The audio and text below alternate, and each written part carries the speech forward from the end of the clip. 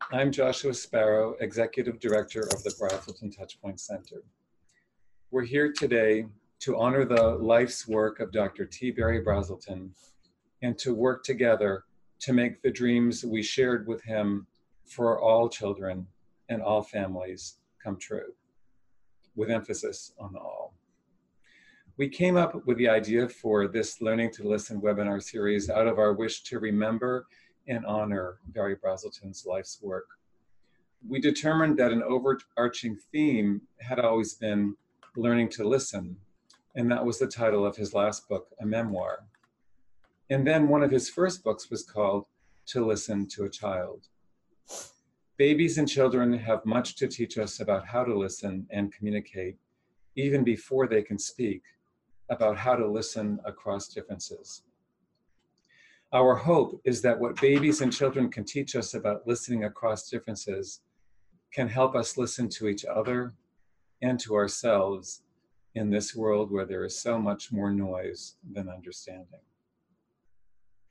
8 days before Barry's death, at about this time a year ago, and just a few months shy of his 100th birthday, which would have been on May 10th of last year, Barry said that today's family's concerns are not the same as when he was in practice. Today, he said, parents are worried about digital technology, social media, guns in schools, violence in the world, and the polarized politics in which it has become harder and harder to really listen to each other. And yet we think there are answers to today's challenges in what every baby knows, if only we listen.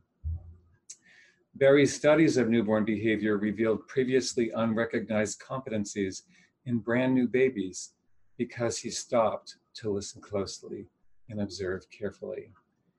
Barry's research with colleagues on the earliest infant-parent interactions revealed the microsecond to microsecond nonverbal cues that are the foundation of human communication throughout the lifespan. We hope that with this Learning to Listen webinar and podcast series, we can listen to what infants, toddlers, and young children can teach us about how they listen and learn so that we can all do our part to help our world learn to listen. A little bit of technical information before going further. If you have any technical difficulties, please email Kayla Savelli at kayla.savelli@childrens.harvard.edu. That's KAYLA.SAVELLI at childrens with an S, no apostrophe, .harvard.edu. And please do let her know the best way to reach you. You can click on the link on the brazeltontouchpoints.org website to watch the Learning to Listen webinar by Alicia Lieberman called Listening to Fear about trauma in young children, and to watch today's webinar at a future time. You can also find these webinars on our YouTube page. We're so glad you are with us today and hope you'll come back again on Tuesday, June 4th at 12 noon Eastern and 9 a.m. Pacific for internationally renowned early language development researcher Kathy Hirsch-Pasek, whose webinar is on the earliest conversations, how babies learn language with the people who love them. Thank you all for joining us and for all you do for children and families everywhere. Thanks also go to Kayla Savelli, Michael Accardi, Susan Okasik, and everyone here at the Brazelton Touchpoints Center for all of their hard work to bring the Learning to Listen webinar series to you. Before turning to today's featured presenter, Professor Junlei Lee, who I can't thank enough for joining us, I want to be sure to thank our Learning to Listen webinar series sponsors, without whom we would not be with you today. The Burke Foundation, First Five Santa Clara County in California, Mitchell Gold and Bob Williams Home Furnishings. And I want you to know that Mitchell Gold has been a national champion in bringing together religious leaders and LGBTQ advocates to learn to listen to each other across major differences. They're all part of the Brazelton Touchpoints Center family. Here today with us, we have all of you, practitioners from all of the family-facing sectors, researchers, policymakers, funders, and parents from around the country and around the world. We also have with us today Junlei Lee, who will talk with us about how to listen with more than our ears, helping children through simple, ordinary interactions. We will try to save some time after his talk to respond to your questions and comments in the chat box if we can. Junlei Lee is the Saul Zantz Senior Lecturer in Early Childhood Education at the Harvard Graduate School of Education. His research and practice focuses on understanding and supporting the work of helpers, those who serve children and families on the front lines of education and social services.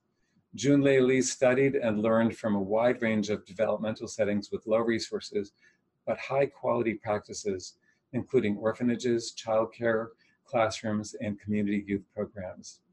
He developed the simple interactions approach to help identify what ordinary people do extraordinarily well with children in everyday moments, and made that the basis for promoting positive system change. He frequently delivers keynote presentations and workshops for national, state, and international conferences focused on improving practices, programs, and policies for children, families, and professionals, with a particular emphasis on early childhood development. He teaches about improving human interactions and supporting adult helpers at the Harvard Graduate School of Education and the Zantz Professional Learning Academy.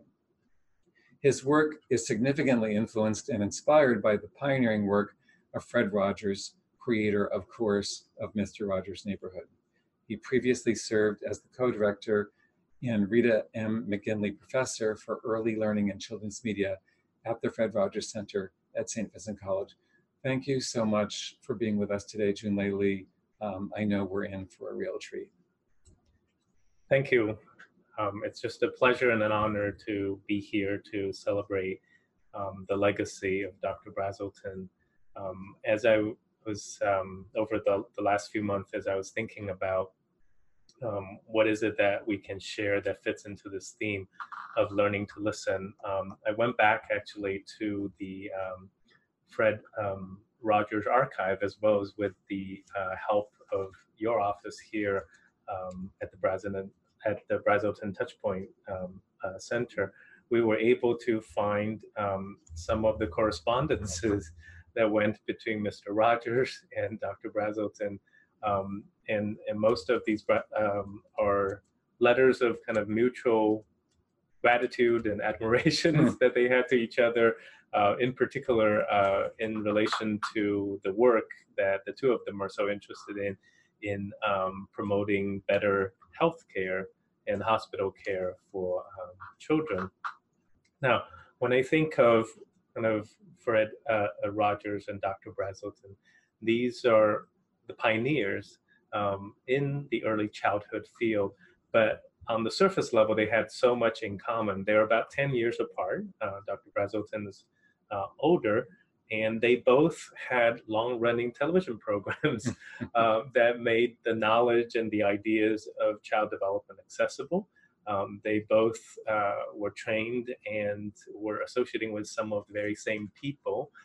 They both give credit, for example, to Dr. Benjamin Spock, not only for thinking about child development, but for developing a way of communicating with parents that trusted parents' capacity, that relied on parents' strength, rather than pointing out what parents are always doing wrong, the kind of parenting guide that preceded Dr. Spock's book for families and so on. So as I was thinking, here I'm sitting in the Brazelton Touchpoints Center, thinking about what does it mean to carry on the legacy of the pioneers ahead of us.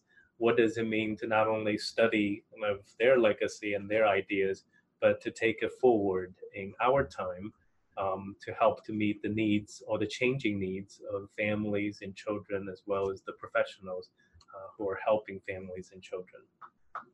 So for us, I think a lot of this work has come to this idea of really kind of spending time to see and to listen to children's helpers. their parents, their early childhood educators, their counselors, mentors, to really look at how the helpers work with children.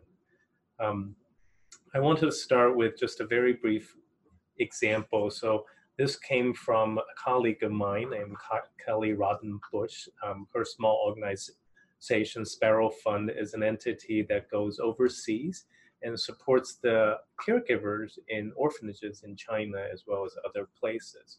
So a while back, when she was visiting and working in one of the orphanages, she was, I think what she described to me, she was just running by the hallway trying to get to a meeting, and she looks through this door and she sees these two caregivers on the floors of the orphanage. It was just feeding time, and she pulled out her cell phone, just very quickly captured about 10 seconds of what feeding time is like, and then she went on.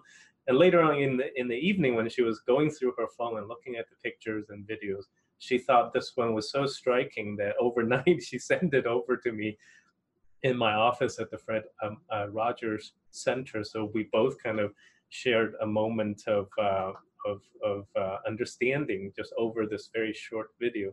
So to just provide this with a little bit of a context, so in the context of orphanage care, moments like feeding or diaper change or bathing or changing clothes, those are moments that are often overlooked because they're so mundane. They're not the playtime, they're not the literacy time, they're just everyday mundane. But often in the context of orphanages or institutions, these mundane moments are incredibly telling of the quality of care in that kind of a place. Because of the staff and child ratios and because of the institutionalization of places like that, mundane moments are often done in a procedural, almost factory assembly line kind of a way. And so often you can tell the difference between an institutionalized setting like an orphanage from kind of everyday family or childcare kind of environment by just looking at how these mundane moments go. So anyhow, I just wanted to first share with you just about 10 seconds of this quick moment that she captured as she walked by this particular infant room.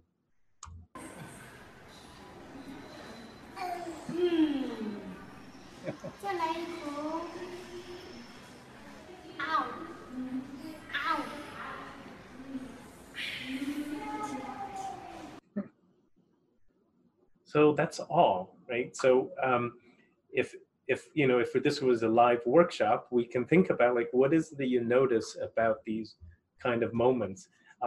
It seemed incredibly ordinary and in a way quiet, not that different from what it might look like right in our own homes. But that's exactly what makes it extraordinary, because it isn't in a home. It is in a low resource community where staff have huge workload, and that the institution kind of expects them to complete the feeding process, not just for these few children, but for every child in the ward within a very short amount of time. So these caregivers have neither the training nor the time nor the institutional empowerment to do things in a way that we typically would think about we do at home. But in that brief moment, you see the kind of level of interactions that they're able to put into the most ordinary and the mundane moment. So I think we're sitting right here outside Fenway Park. And so it made me think of kind of, when we watch a sports game online, the average kind of viewers, sometimes can't appreciate the nuances of a particularly incredible play. And the sportscasters would do kind of a slow motion instant replay and so that just so that we can see the nuances. So I thought that an ordinary moment like this in an orphanage deserve a replay as well. So I'm just going to go to the replay, and in this case what I'm going to do is I'm just going to slow down the footage, remove the sound, slow down the footage. And if you could just kind of keep your eye on this pair right here, right? The pair, I think, on the left hand of the screen, and just look at their interaction and perhaps look at the order in which their interactions happen.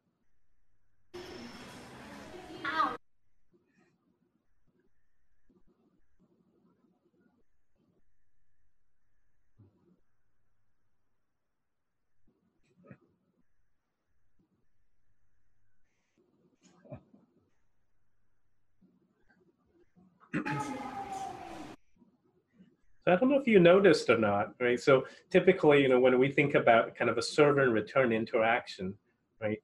Here we have at least two serve and return interactions with the baby's shoulder, where the baby kind of raises the shoulder and the adult reciprocates that. A lot of times, I think early on, if it goes fast, we just see kind of the baby maybe mirroring the adult. But in fact, in this moment, what you'll see is the adult mirroring the baby. That even in the act of kind of feeding, trying to get the food through, the adult is just aware enough and present enough to pick up the cue that the baby have raised the shoulder, and then she reciprocates and the baby does it again and she reciprocates again. And all of that happening a very short time span of just about 10 seconds. Okay. So I'm gonna go back one more time, and we're just gonna look at just the shoulders of the baby and the adult and look at kind of the order in which it happens. Ow. So you see the first serve coming with the baby right now, and the adult reciprocates, and the food goes in. You'd expect, let's get the task done, but no, the baby does this a second time, and the adult reciprocates a second time. And that isn't the job of that moment. The job of that moment is to get these baby fed and move on to the next one. But somehow, right, the caregiver was able to make that moment a kind of interactions that supports the child's development by just being present to what that child needs. Right? And it's not just what the child says, but just to be open enough to see what the child needs. And what a moment like that, I think, help us to understand are two things. One is that every child, even the child who has grown up in an orphanage, right, who doesn't have the benefit of having grown up in a family and so on, demonstrates this fundamental developmental need for human interactions. And that need doesn't take precedence. It's not like, well, I need to eat now, I'll worry about interactions later. Like even in the moment of I'm hungry, I like to eat, there's still this irrepressible need of their need for these human interactions. But at the same time, what we see is the natural capacity of the adult to provide something that matches that need, to provide a developmental experience, even just in the shrugging of the shoulders, that matches the need of the child. And these two things are present simultaneously in that very simple, mundane moment.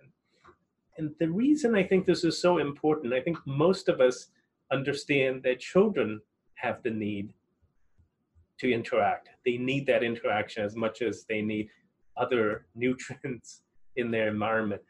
But I think one of the biggest revolutions in how we think about adult capacity started with Dr. Benjamin Spock and Dr. Brazelton and someone like Fred Rogers, which is to recognize that families, parents, teachers, and so on, they have the capacity to provide that matching experience.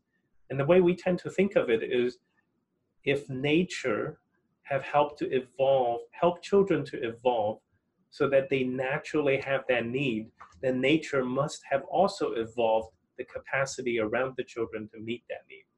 It would be a terrible mistake for one end of the interaction to have this great need, and whereas there's no capacity on the other end to meet it. So in our thinking, as we go across these different settings, when we think of any kind of a moment, however small it is, however mundane it is, where we see the need and the capacity coming together, that's a moment where we have a kind of human interaction that constitute what we might call a developmental relationship. A developmental relationship simply means a kind of human relationship that helps the child to develop in some way. So why does this matter? Why does finding a mundane, ordinary moment and finding the child's need and the adult's capacity, even in a place like orphanage, matter? It matters in particular in how we think about the quality of early childhood environments, how we define quality, how we measure quality, how we grow it.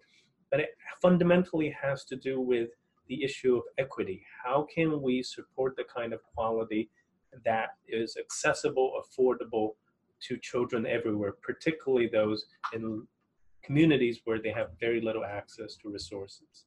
The traditional way of thinking about quality tends to hold up this kind of idealized standard of what quality should be, what it should look like, and often it seems synonymous to this idea of having resources, having physical resources, material resources, and even professional resources. And often we think of kind of high quality as having these resources, and therefore those who serve in communities where they have very low access to these resources are often considered on the low quality end, that they seem very, very far apart from how we think about quality. But when we can see, right, that even in a low resource orphanage with caregivers who have relatively minimal training and support, when we see that they have the capacity to meet the needs of the children, the needs for these human interactions, then it's make us think differently about what quality could mean and how do we close the gap between quality and resources. And in fact, a while ago I was sitting at church on a Sunday morning and I was a little distracted. So something on the program reads like this, and I'm just gonna blow it up here. It says that whatever it is, right, that we see it in unexpected places, we experience it at unexpected times, and we see it in others' hearts and lives, but not always in our own. And I was just replacing the word "it" with quality in my mind and go, what does it mean to be open enough, to be humble enough, to look for quality in places that we typically don't expect, and to look for quality in at times that we don't expect, even times as simple as feeding.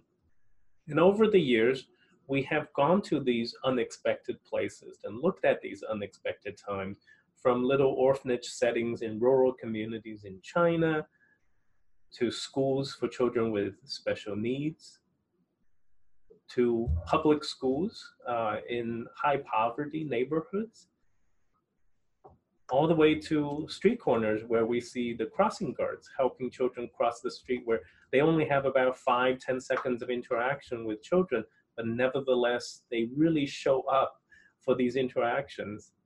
Hospital environments where child life specialists trying to normalize the experience that children have in the hospital.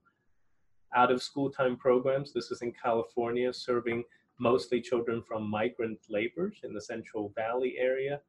And as far as going to places like a residential youth home. None of these places in our typical conceptions would come out as kind of places where you expect to see high quality human interactions, particularly in relation to children or youth. But in each one of those places, we manage to just observe the high quality interaction that exists in the most mundane, ordinary moments. And if we can think about quality like that, then we can think about quality not as something that's synonymous with resources, but in fact that quality is something we can have access to on both ends of the resources. And what is particularly hopeful for us is to find the intersection of high quality practices in very low resource communities. If that exists, if we can see that, if we can listen to that, then we might be able to start the conversations about how do we recognize that, how do we celebrate that, and most importantly, how do we support the growth of high quality practices in low resource communities. So I wanted to share with you just a very short kind of story from the project that was headed by my colleague, Dr. Dana Winters at the Fred Rogers Center. Her team has spent the last 2 years working in the state of Georgia with low to mid-resource childcare centers and preschools on a birth to 3 kind of language and literacy effort. They are there to support the infant toddler specialists of the state, who goes out to support center directors and lead teachers and so on. And here's just a very brief moment that they captured in the context of an infant toddler classroom just outside Atlanta. And here's a teacher, and pretty soon you'll see kind of 3 different children of varying ages kind of within that infant toddler band.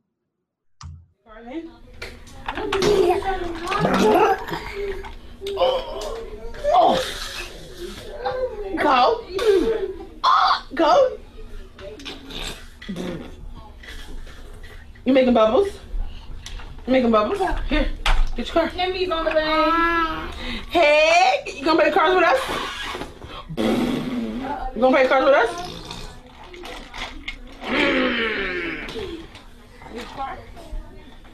Oh. Take the bus. Take the bus to the city. Go take the bus to the city.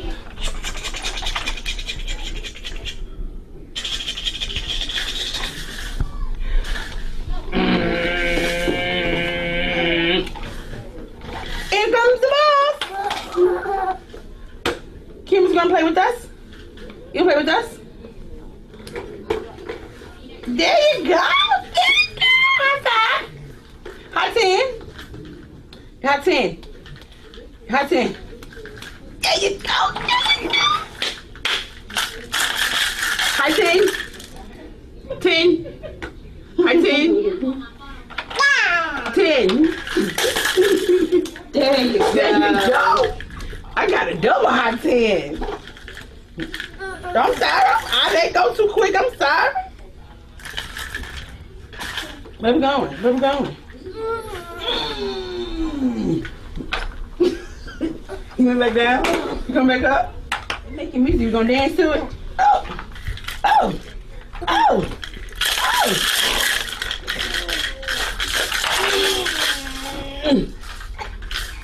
You held yours longer than me.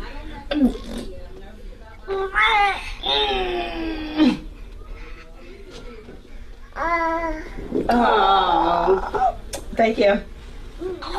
Oh.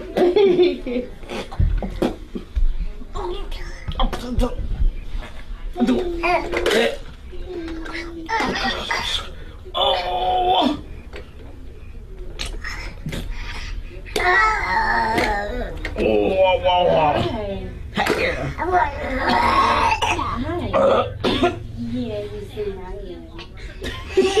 You got no more left? You got no more left? Hey, girl, what you doing, girl? What you doing, girl? Thank you, girl. So in that kind of moment, if we had the time, I mean, if we had an in-person kind of workshop, I think all of us could probably spend about 20, 30 minutes just talking about everything that is happening in a moment like that. Now, that project in part came about because of, I don't know if you've heard of it, so that this idea of this word gap challenge. And the word gap challenge, I think the way it's typically described is that for children in low-income families, often by the time they get to age 3, that there's a pretty large vocabulary gap in children, and some people have kind of, I think, attributed to kind of the number of words they would hear within kind of their early learning environment. And as a result, there's a lot of effort and investment in early language and literacy going to birth in 3, which is why a project like that even happened. So for the teachers, for example, in that project, I don't know if you noticed that the children all were wearing a vest, because part of what they're being assessed on is using this little kind of word pedometer that's trying to capture the number of words that are being said and so on. So it's a little bit like listening to interactions with your ears, but without the benefit of actually seeing.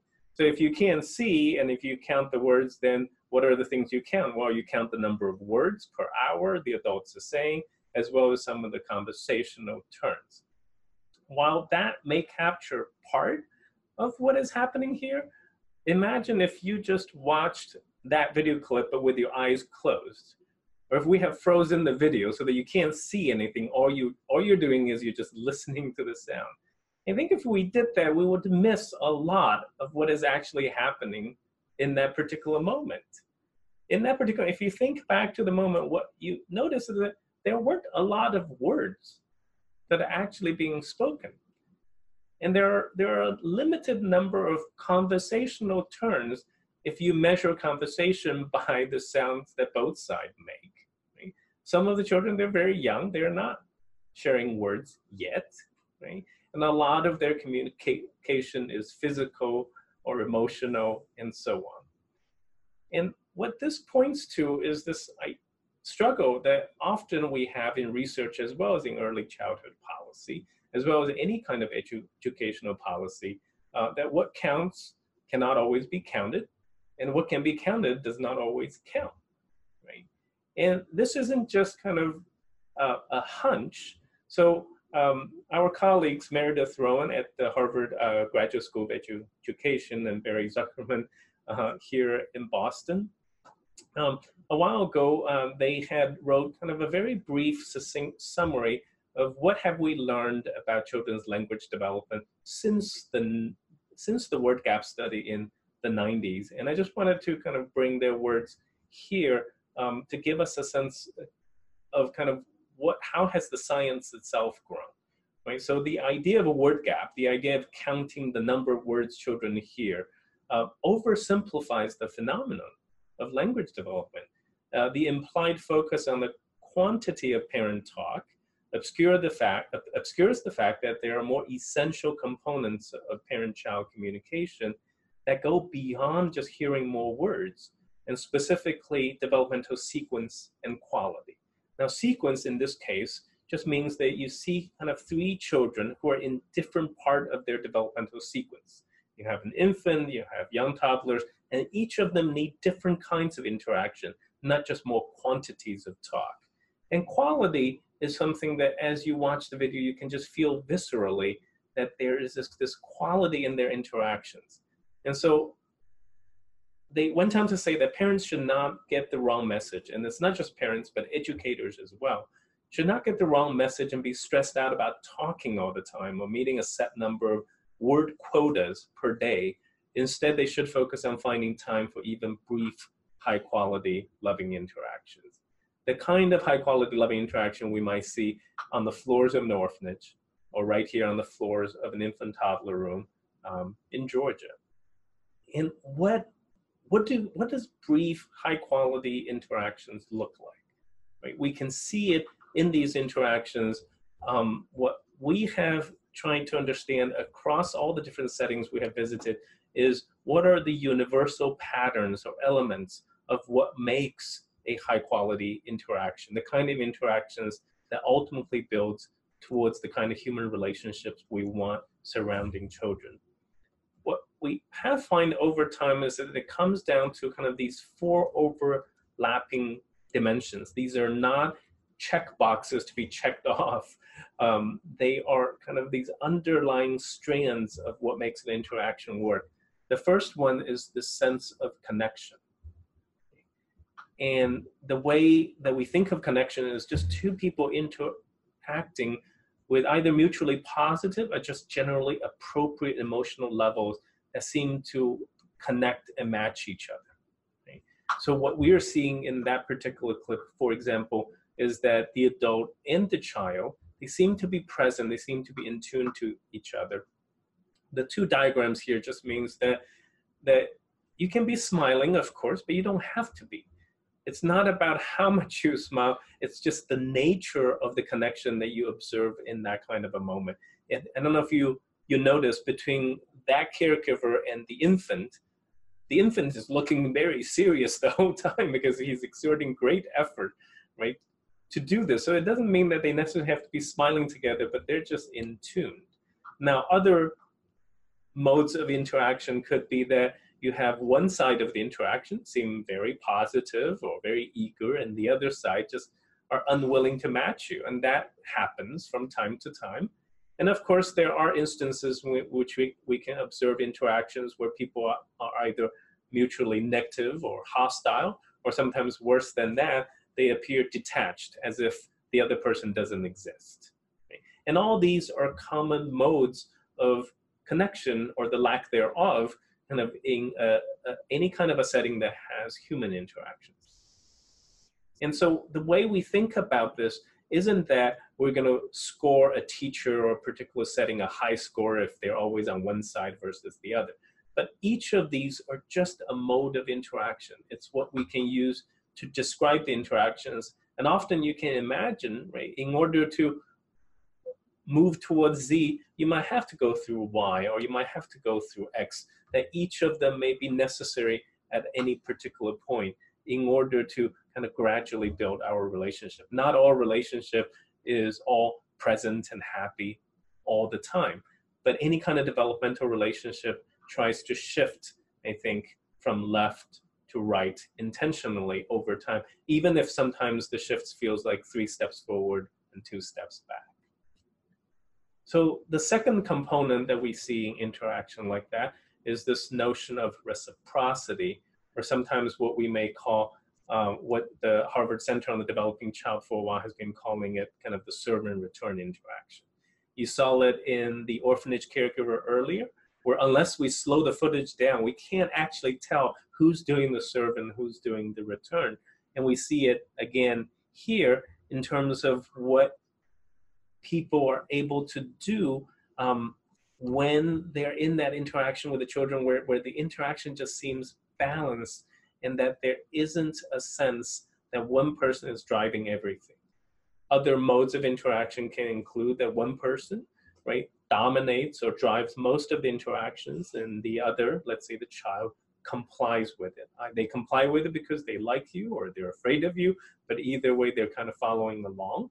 And of course, there's the context in which they can't, or they resist, they disengage, that too much of the interaction is driven by one side. And again, kind of these X, Y, Z's are the common modes of reciprocity. It doesn't inherently mean that if you're in the middle of Y or even X, that's the wrong thing to do. It just means that sometimes you have to go through some of these phases in order to keep moving towards the kind of interaction that you're hoping for. The third of the 4 dimensions is this idea of inclusion, or create kind of the sense of belonging for whoever is in that context. We think of inclusion as whether or not we're able to invite and involve children who, for whatever reason, seem to be the least likely or least able to engage in the activity at the time. Now, sometimes that can be because of an ability or disability. Sometimes it can be because of temperament. But whatever it is, typically, whenever you see a group of children, you might see that some of them, just for whatever reason, seem least likely and able to be included, and the extent to which that the grown-ups intentionally trying to bring them into the fold create a sense of belonging, a sense of inclusion amongst the community. So in the case that we just saw, the 3 children have very different abilities, are in different places in developmental sequence, but all of them are invited and included in the context of whatever it is that they are doing.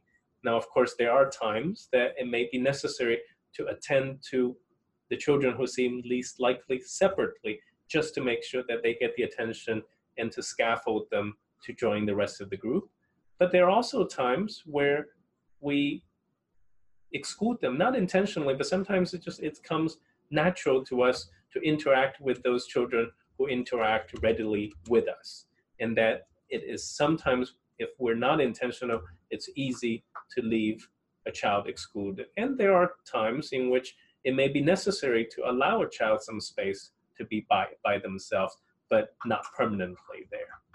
And again, same thing, thinking about these not as scores, but thinking about these as typical modes of interaction, and think about kind of what are we seeing and where are we in these interactions if we're the one who are serving children directly.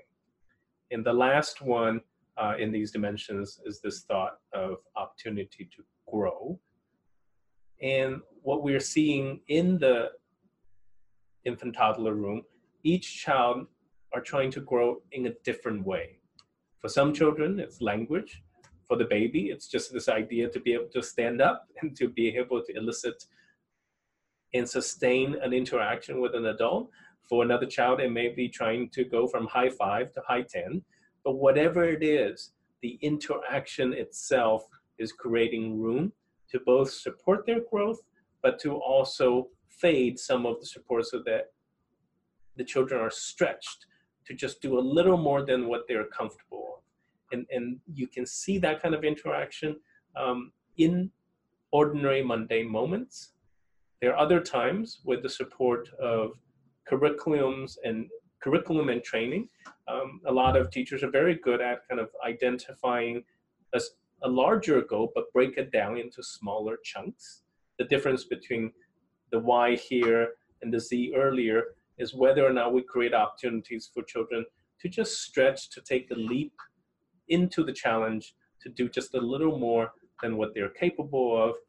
And of course, there are times and settings in which we've seen children, either the expectation for their learning or for their behavior is just simply too high, and the support is too low, that it becomes unrealistic to expect them to be able to make that growth, or the expectation is so low that what they're doing seem undemanding and repetitive.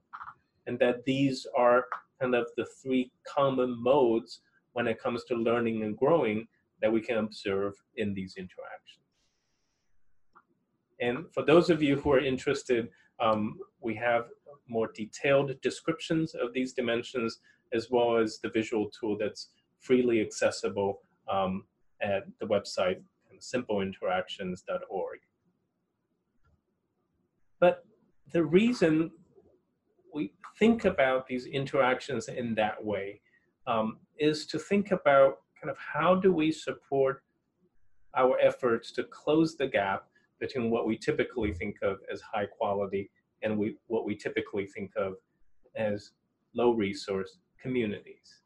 And that if we are to seriously think about how do we connect these two, how do we bridge resource and quality, in particular, be able to recognize high quality practice in low resource environments, it is to focus on the human interactions, to see high quality human interactions in places we may not typically expect, or in times that we may not typically expect. And it gets to this idea of what really is the active ingredient of the quality of our work. And the notion of active ingredient has been around for quite a while. The Center on the Developing Child, when they were founded, their very first policy paper was young children developing an environment of relationships, and that relationships are the active ingredients of the environment's influence on healthy human development. Early on when I read the paper, I just thought, wow, active ingredient just means it's one of those important things. And later on, I thought maybe the word active meant something more than just important. And that in the context of toothpaste, when I used to kind of supervise my children brushing their teeth, and I remember reading the back of the toothpaste box, which looks like this for most people.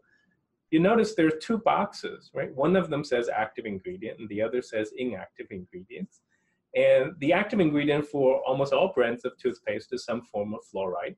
It's a single item. And the list of inactive ingredients goes on and on and on, right? And in this context, what we're seeing is that in the context of the toothpaste, what we're seeing is that fluoride is the thing that prevents cavity. Now, I just circled two inactive ingredients that I can pronounce, flavor and color. Flavor and color does not prevent cavity, but they're not useless, because at least for my kids, the bubblegum flavor is what helps them to hold the toothpaste in their mouth for 3 minutes. So the fluoride, I have a chance to work. So the relationship between active and inactive is that the inactive ingredients are helpful if and only if they help the active ingredient work. In the toothpaste, if you remove the fluoride, if you dilute the fluoride, it doesn't really matter how many inactive ingredients you have. You can't prevent cavity. And so taking this idea forward to our work with children, we thought, well, what if we think of children's development like a tube of toothpaste? And if we were to have to label it, of all the things we have and we do, if we were to label it, and what if we labeled it where the human interaction, the quality of human interaction is the fluoride of our work? That everything else we do, from the curriculum to the buildings and so on, they are inactive ingredients in that they're helpful, but they're helpful if and only if they support ultimately the quality of the human relationships, the human interactions around the child. And what that brings us to is that regardless of what role we play in the professional context when it comes to children, it comes down to this filling the blank kind of a question, right? So if we write in the blank space the thing that we actually do, whether it has to do with practice, a program, a policy, the question then becomes, how does this thing we do help to encourage, enrich, and empower the human interactions around the child? To the extent that we can answer that question affirmatively, or at least in a promising way, then I feel like we're in the right direction. And if we can think of things we fill in the blank that actually does the opposite of this, then it's time to re-examine our assumptions and re-examine our approaches. In part because I think any kind of a practice or program and policy, they ultimately help children learn and grow if and only if they encourage, enhance, and empower the human relationship around the child. If they don't, or if they even dilute and diminish the quality of human relationship around the child, it's hard to imagine that practices, programs, and policies work. And so that leads us back to kind of why we thought and felt it was so important to see the helpers, see their work, and to truly listen to the helpers in terms of how they are seeing and listening to the children in the most ordinary, mundane moments, even in communities that have low access to resources that we don't typically associate with high quality practices. And what it comes down to is that it's not just seeing and listening, it is a collective effort for all of us to be able to help the helpers, whether they're parents or they're frontline professionals. My colleague, Noni Lassalle and Stephanie Jones of the Harvard SENS initiative often says that we need to be as invested in the helpers as they are in our children, and that in the field of early childhood, we simply cannot make a lasting impact by children if we skip over the adults in the middle. Thank you. Thank you so much, Junlei Lee. This was a beautiful talk, and I think that everybody who has been listening and watching, who is familiar with Dr. Brazelton's life's work, will recognize the roots of just about everything that you've said in the research that began 50 years ago. I wanted to go back to highlight some of that research. Back in the 1970s, Barry Brazelton, Ed Tronick, Colin Trevarthen were all working in Jerome Bruner's lab at Harvard.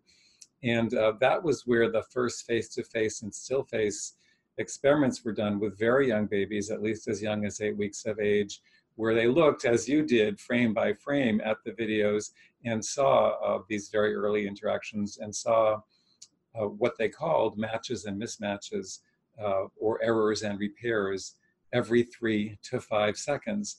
And one of the really important and beautiful things about realizing there are these mismatches, which you showed us, is that that's where the opportunity for learning is in making the reparation from the mismatch to getting reconnected again.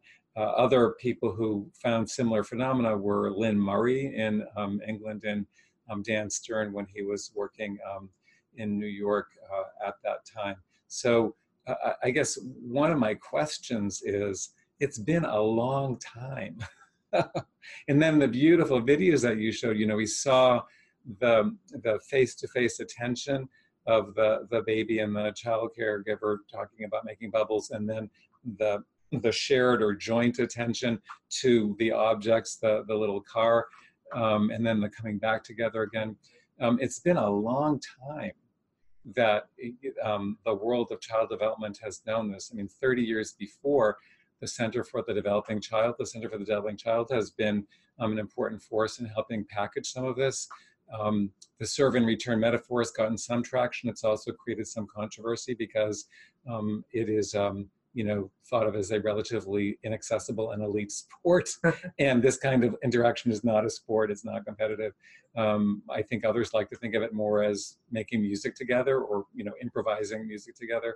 But what do we need to do so that there is broader understanding of what these human interactions consist of, what these bright spots are, even in places with limited material resources, so that we then can make this shift that you're talking about to support the helpers, which has also been what the work of our Brazelton Touchpoints Center has been about for more than 20 years. That's right.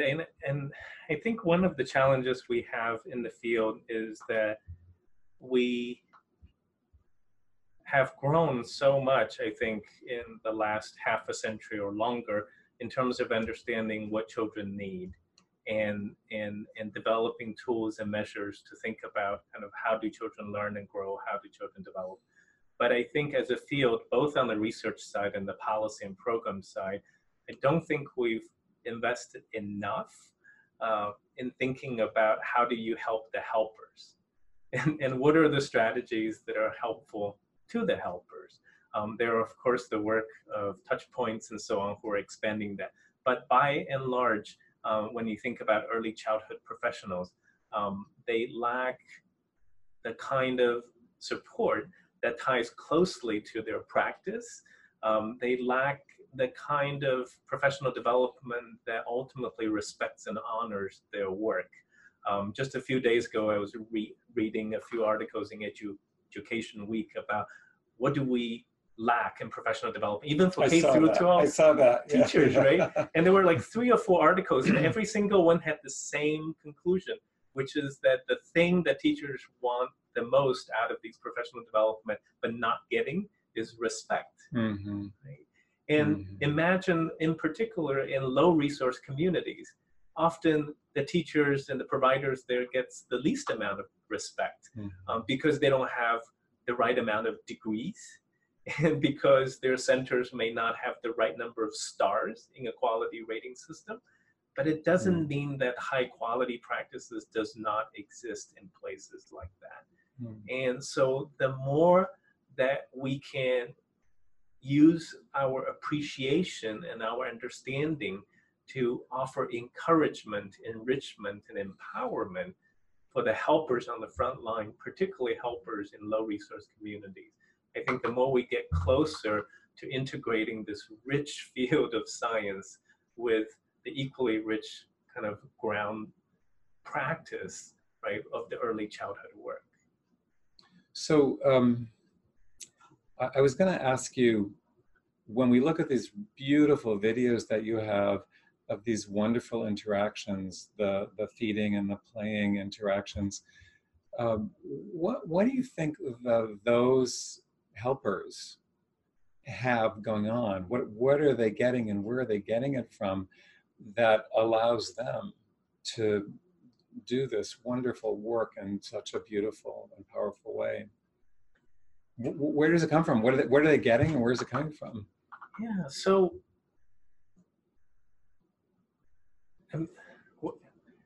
your question reminded me this saying, I think, from St. Francis of Assisi, that those who work with their hands are laborers, and those who work with their hands and their mind are craftsmen, and those who work with their hands and mind and heart are artists. And I think of the core of the early childhood profession as the kind of artists, even though so many in the early childhood profession, particularly in the childcare side, are paid as if they're laborers. But that so often when we see the kind of practice they have, we feel like it comes from their heart and comes from their experience. And what seemed to help is that if we can help providers and teachers to do intentionally what they already do intuitively. And that seemed to be most helpful. So when we work, for example, in a rural community of Chinese, essentially farmers who are taking care of children with severe disabilities as foster care children, none of the farmers had any formal training. And so what we would do is we would go in there and we would capture videos of their actual work. We would replay the videos for them, just the way we did it here, and ask them what they saw in the video. And I remember about 10 years ago, after one of the workshops, I asked 5 of the women who are farmers who were in the video that was shown to all their peers. I asked them, so you already do it. So you do it because you, once upon a time, you were a foster mom, you know, you have, and you know the children well. So what's the point of seeing yourself on video and hearing your peers talk about it? Like, but you already do it. And their answers always kind of remain with me. So she said that there were 5 women, and they all said pretty much the same thing. One, they didn't know what they were doing were good. Nobody told them because they were farmers. People just always told them they're not professional. But in fact, their work exemplified professionalism. And 2, they said, while it makes us feel good that what we're doing is of value, it's much more important that we know why what we're doing is good for the children. Because knowing why helps to give us a sense of purpose and direction tomorrow. And somehow I just always remember these few words that they have said to us. And we have experienced that over and over again in multiple low resource settings, is that they may be doing it. They don't have the support to quite know it. But if they know it, they can grow from that knowledge. And that the more we can do in professional development and compensation, everything to convey our support and our respect for the frontline educators, as well as the helpers, like parents, I think the more we're getting closer to this idea of building a robust and high quality and equitable early childhood system. So it's seeing what you're already doing so that you know it, you grow it, value it, and know that it is valued, so that there is a sense of purpose that nourishes and sustains the work. That's the artistry. Well, I don't know how much of this you did yourself, the wonderful drawings and diagrams, but if you did, you worked with your hands. If not, at least you were playing with your computer today. So hands, mind, and heart, you truly are an artist. And this is a perfect place to stop. I wish that Mr. Rogers and Barry Brazelton were here to see the wonderful work that you're doing now. Thank you so much, Junlei. And thank you, everybody, for joining us. Thank you, and it's just an honor to try to continue the legacy of Dr. Brazelton and Fred Rogers, Benjamin Spock, and all those pioneers that have gone before us. Yeah, thank you. Thank you. Bye, everybody. Bye-bye.